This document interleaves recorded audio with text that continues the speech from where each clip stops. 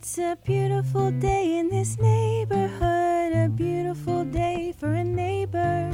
Would you be mine? Could you be mine?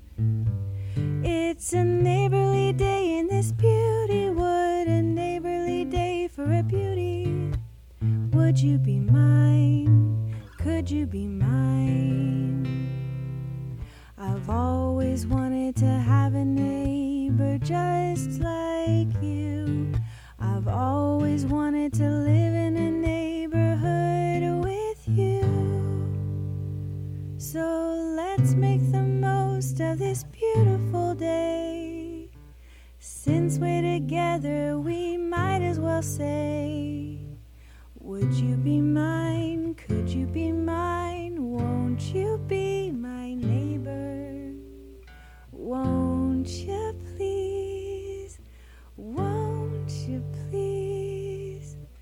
Please won't you be my neighbor?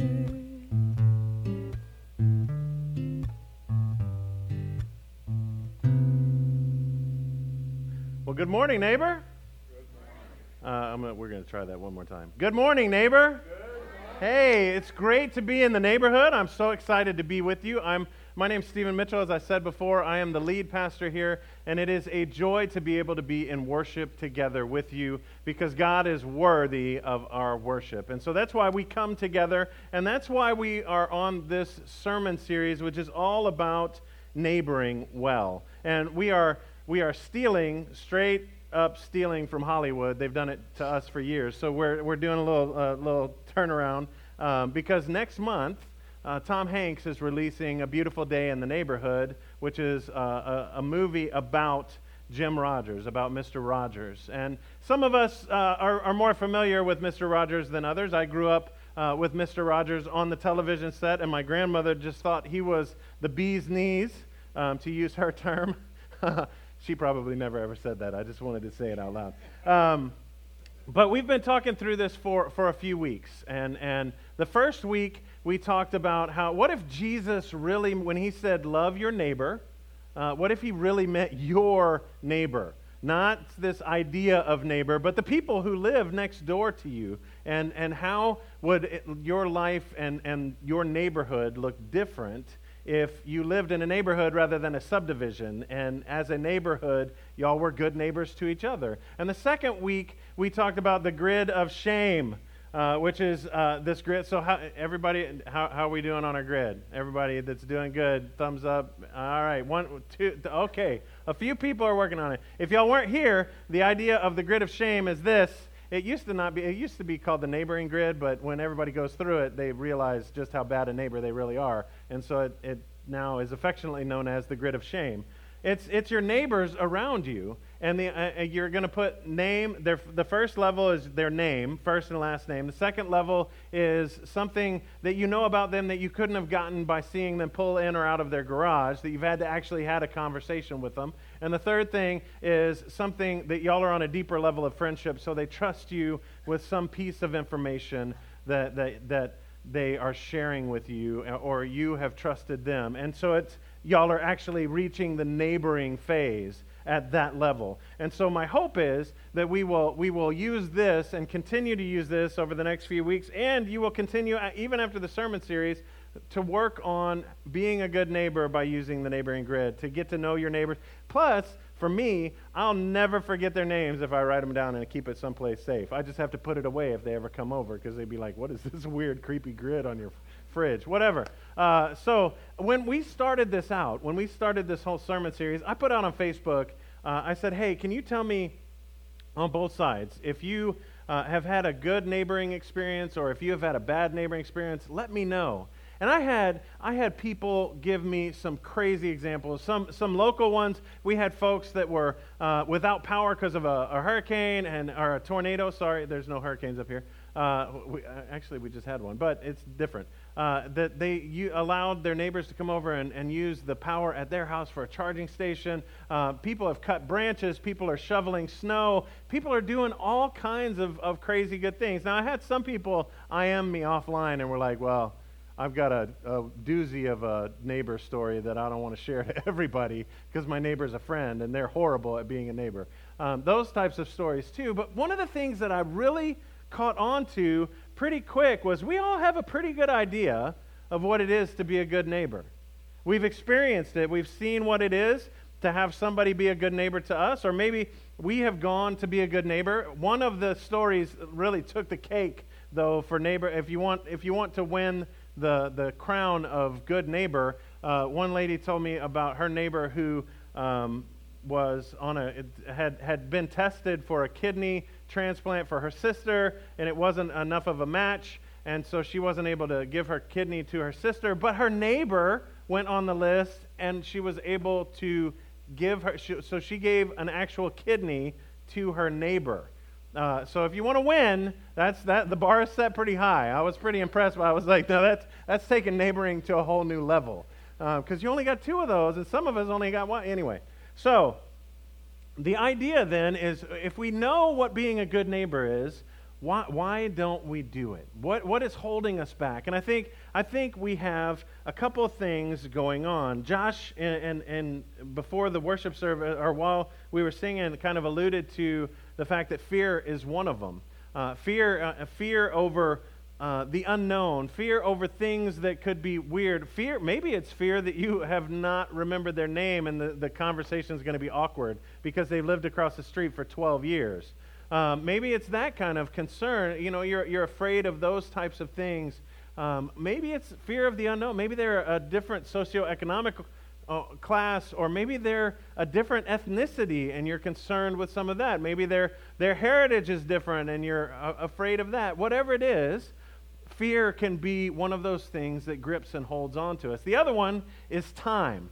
And I would argue that time is probably the most difficult to overcome. In 1973, there was a study done at Princeton. It took me a long time to find this because I'd seen a video on this, but it took me a while to figure it out. But there was a study in 1973. 2 Princeton social psychologists ran a psychology experiment on a group of students that were enrolling into the seminary at Princeton. So they'd already graduated. They're enrolling into seminary at Princeton. Their names were John Darley and Daniel Batson. And they took the idea of this whole deal from the Good Samaritan, the story of the Good Samaritan.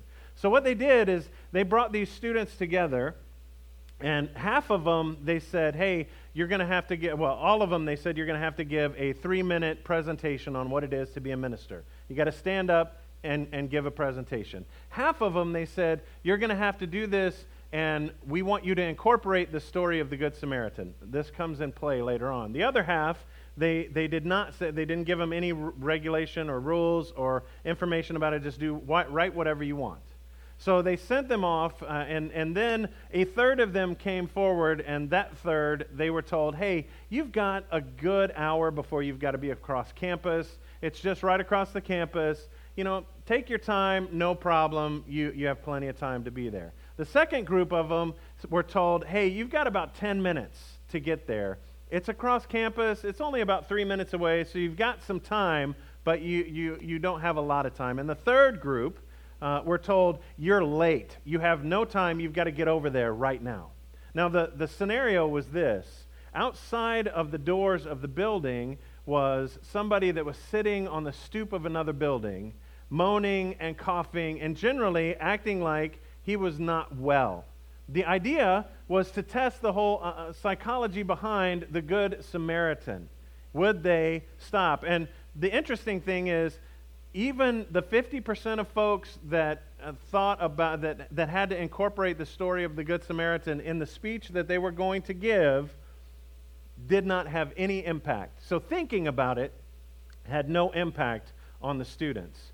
The one key thing that had impact on the students was time. That was the only thing. 100% of the folks that had an hour to get across campus stopped. 100% of them. Of the students that had no time, 100% of them did not stop. And the students that had 10 minutes, 100% of them didn't stop either, because they didn't want to be late and waylaid by the situation. Now, in their defense, some of the students, upon arriving at the other building, said, hey, there's somebody out there that needs a little bit of assistance. You know, I didn't want to be late. But I think that speaks volumes to us about the importance of time in our mentality, the importance that we place on time. Time seems to be more important than people. Time seems to hold us back from our willingness to help people. And this makes sense to us, both the fear and the time issues. We can definitely relate to that because, quite frankly, you've already experienced it. I don't know about you, but driving down the road, I see somebody pulled off on the side, and I'm like, oh, I should pull over and help them. And I keep going right by because I don't want to be late. Or you pass somebody on the street walking, and you know it's 112 degrees outside, and you're like, oh, I could pull over, but I don't know if it's safe. Those types of things are things that we combat all the time. And it's difficult for us to get through there. And I want us to work today to move past all of that. We've got to figure out a way to do that because we're not the only ones that have been dealing with this problem of time. As a matter of fact, I would say time and fear are the two things that Jesus is talking about in the parable of the Good Samaritan. And we're going to get there in just a minute. So if you have your Bibles with you, I would love for you to go ahead and open them up to Luke chapter 10. If you have your app, you can do that too. It's all good. And if you don't have a Bible, I would like to offer one to you. Outside of the sanctuary doors, we have Bibles that are free. You don't have to sign up for anything. I'm not going to send you an email or a phone call. Just grab one of the Bibles and take it with you because we believe we should all be together in God's Word. So we're going to read. Last week, I'm going to set the stage before we read. Last week, we talked about the situation that Jesus was in. He had been teaching some folks, and there was a teacher of the law. And the teacher of the law stood up to test Jesus. And he asked Jesus, hey, what do I have to do to inherit eternal life?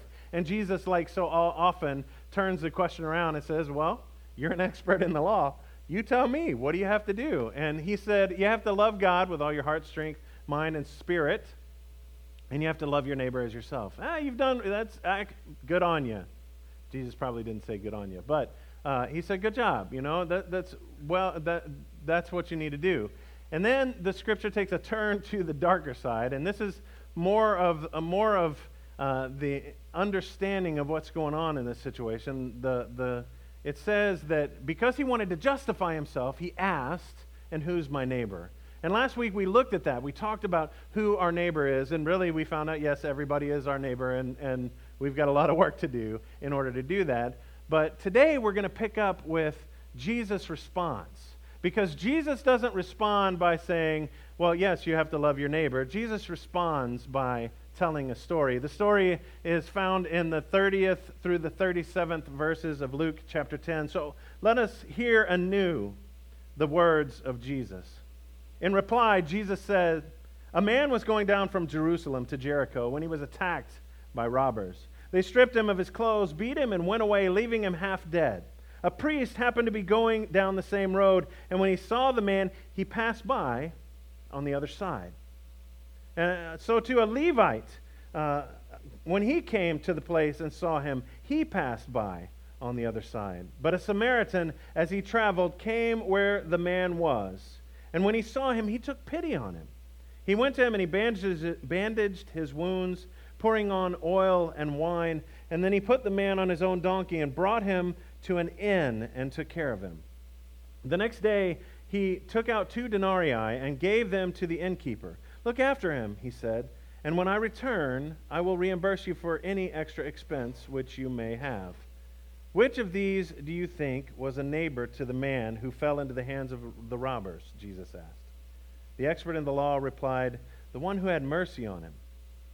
Jesus told him, go and do likewise. This is actually exactly what we were just talking about. And maybe you've heard this story and you've been in church forever and ever and you understand all of the context around this story. But mostly because I'm up here and I don't think everybody is on the same page, we're going to talk a little bit about the context of this story. Because it's important to the story. Because we can sit there and we can look at the priest and the Levite and we can be like, man, those guys were just jerks. right? That can be our first response because it just seems like, guys, y'all should just be nice. I mean, here's a guy laying half dead and half naked on the side of the road. Do something. But in reality, we have to understand the context so that we understand that their actions weren't as abysmal. I mean, they're still bad, don't get me wrong, but they're not as abysmal because they are trapped in the understanding of fear and the understanding of time. The first is time, and like I said, I think that's the most important. So here's the deal. A Levite and a priest are both folks that work in the temple. At the time, cleanliness, and I don't mean you are washed and you smell great today. Hopefully everybody showered, whatever. But what the idea isn't just regular cleanliness, it's ceremonial cleanliness. They have to be clean and following the book of law that they have. So that means you can't be in contact with blood. You can't be in contact with other people that are, if anybody dies, then you're unclean. And what that means for folks that are then unclean is they have to go through a process of becoming ceremonially clean again. And that is the key to this, because if you work in the temple as a priest or a Levite and you become unclean, you cannot do your work. So your day is shot. You have to go and do this other stuff just because this person is hurt on the side of the road. So I think time was the key factor in Jesus' story. And the folks that were hearing Jesus tell this story would have recognized that. They would have known the ceremonial rules on cleanliness for these folks. And so it's key for us as well. So time is a big deal. Now the second one is pretty, maybe not so obvious to you, but should become obvious because it's fear.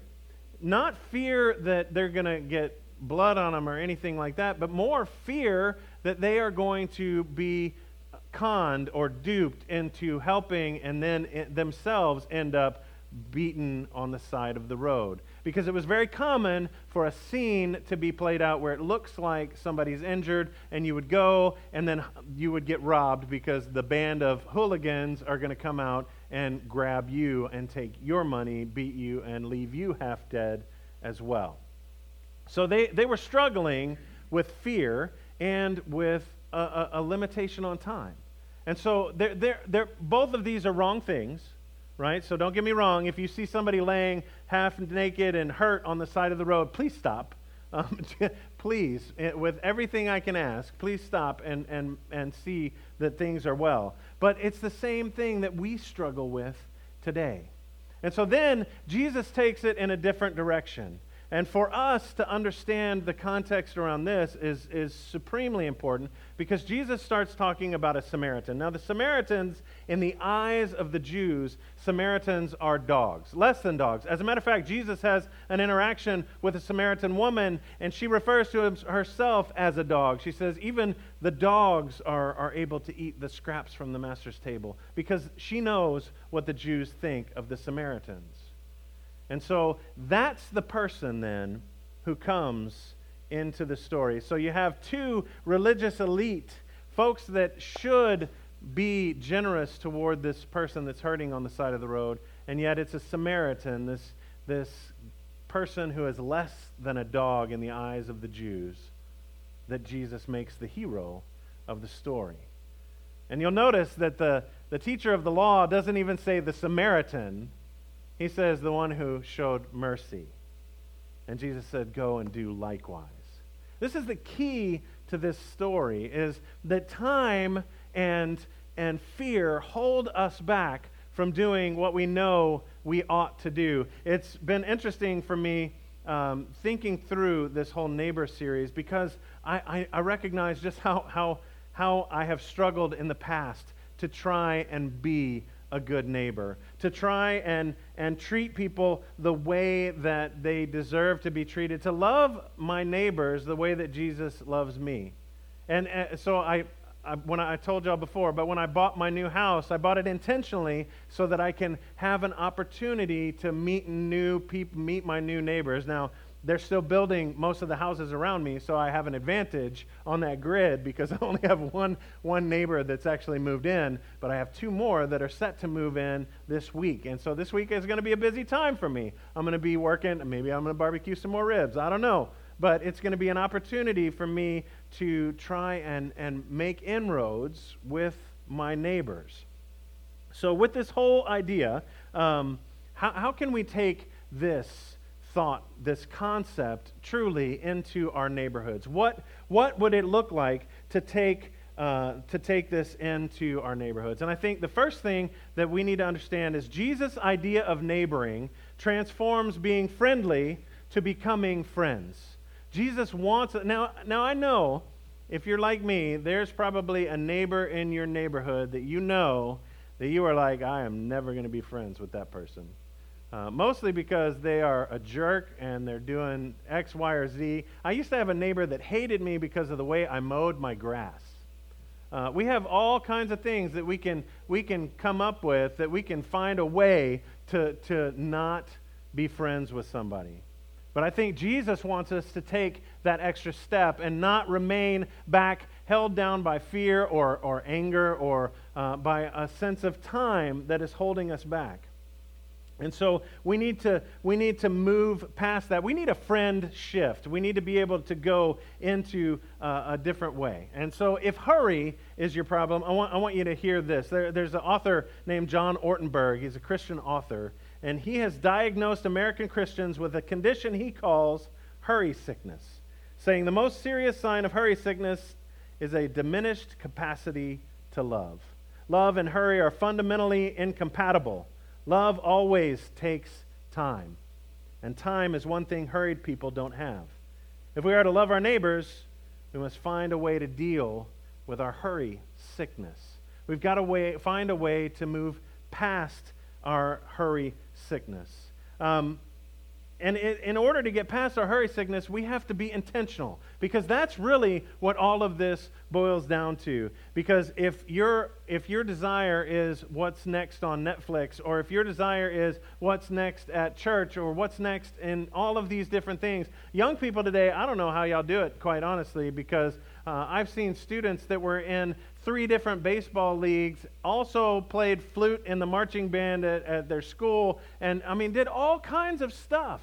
And they're working so hard, and they have so little time. There's no time left, and you ask them, and they love all of it. What's your favorite sport? Well, I really like baseball, but I also like it when I play soccer. And you're just like, man, because as parents, we sit back and we're like, well, I want them to have every opportunity that they possibly can.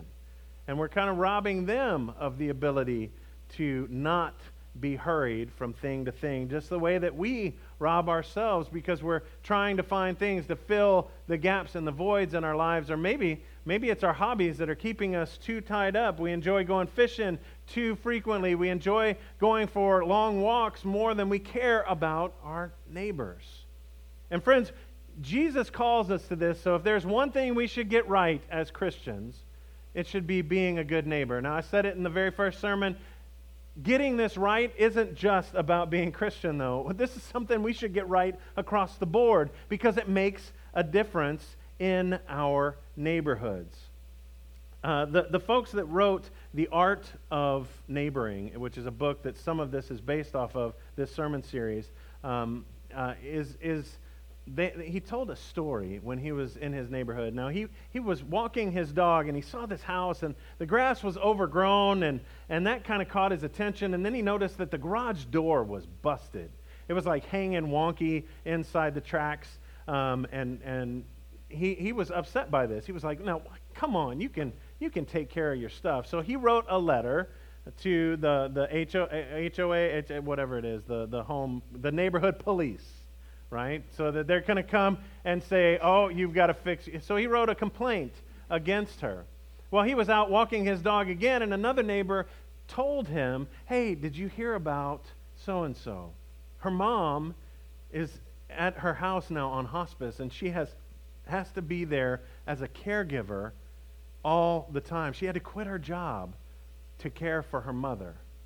And she doesn't have any money to fix her garage door. And this guy is a pastor at a church, and he's walking back home so convicted because he has written a complaint against somebody that he should be caring for.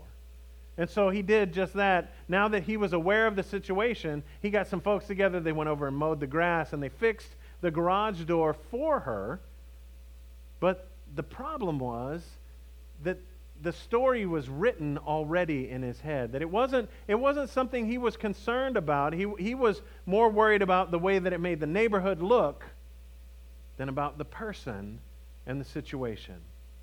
So my hope is for us as a church to move into a new direction as a church that the people of the church take neighboring seriously. The lost art of neighboring is something that we can recapture. That's part of what we talked about in that first series. And next week we're going to talk about what it really looks like to live out being a good neighbor with your neighbors, and how you can turn your subdivisions back into a neighborhood. So we know now when we listen to that, what other people are going through, we can find out. And it's interesting to me, one of the favorite things that I have been thinking about is there is one day when almost all of America goes out and goes door to door. Unfortunately, that's the same day that everybody wears masks because it's Halloween.